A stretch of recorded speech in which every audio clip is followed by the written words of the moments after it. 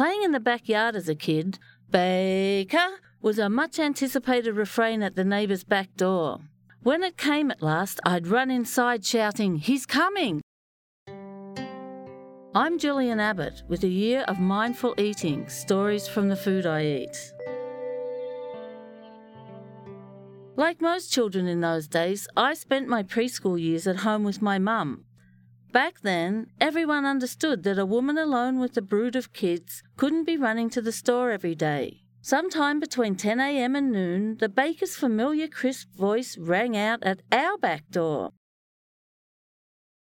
Like George Orwell, down and out in London, we, my parents and my 4 siblings, 7 of us in all, ate a lot of bread and butter when I was a kid. It was a staple.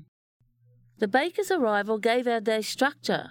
After the rest of the tribe left, Mum and me had to get the breakfast dishes done, tidy up, and still have time for Mum to put on her lipstick.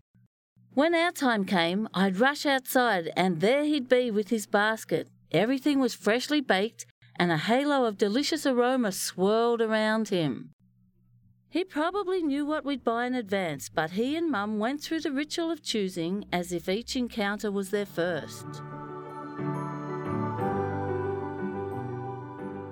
He'd often tried to tempt her with a raisin loaf, a once-a-week treat, but best were winter days when that enticing basket contained crumpets. To the 3-year-old me, the baker was a rock star. A couple of years into school, my class went on an excursion to the bakery. Machines kneaded enormous bowls of dough. The smell of loaves cooking made my mouth water, and I can still taste the raisin bun we were given to sample. But the high point of that school trip was when the flap door to the mixing room swung open and in walked my baker. I gasped, my mouth gaped and my eyes widened. "I know you! You're the baker!" I almost swooned. He grinned. He could see he was a celebrity among us kids. He shook his head and blushed shyly the way working-class men unaccustomed to attention do. He winked at me and turned tail, getting out of there as fast as he could. By the time I finished elementary school, bakers no longer delivered bread to homes in Kangaroo Flat or throughout the Bendigo region. By then, supermarkets had opened nearby, and the idea of fresh bread delivered to the home every day had gone the way of happy, twin-set-wearing, pearl-encrusted housewives. Instead of delicious-smelling baskets of loaves, rolls and specialty bread, my mother got a driver's license and did a shop every Friday, arriving home with a trunk brimming with food. Butcher shops and greengrocers joined the ranks of bakeries which consolidated or closed.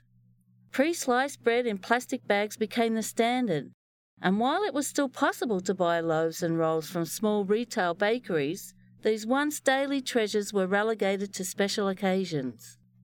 We became divorced from our food and no longer had a personal connection to its maker. At the same time, industrial farming took off, so that farmers themselves were less connected to the earth than they were to the massive machines that allowed them to plant an entire field in a matter of an hour and then later harvest the grain without ever touching it. Meanwhile, patented, genetically modified and infertile seeds locked farmers into mass purchases, pesticides, fungicides and fertilizers, poisoning the grains and ourselves.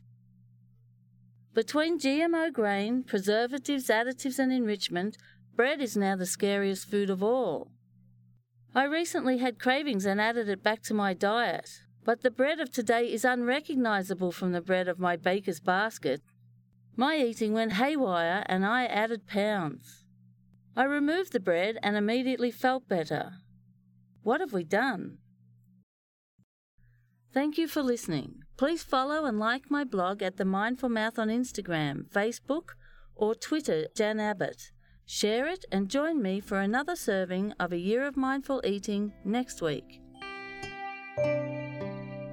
A Year of Mindful Eating, Stories from the Food I Eat was written and performed by Gillian Abbott. Music written and performed by Lauren Butcher, produced by Joanna Perpich and Gillian Abbott, edited by Bromlin Bishop. Sound engineer is Daniel McCleinfeld. Executive producer is me, Gillian Abbott. Additional music by Musical Man. Advice and guidance from Tom Moore, and a special thanks to the CUNY Graduate School of Journalism for teaching me the skills I need to realise my vision. Copyright 4th Genre Productions 2016.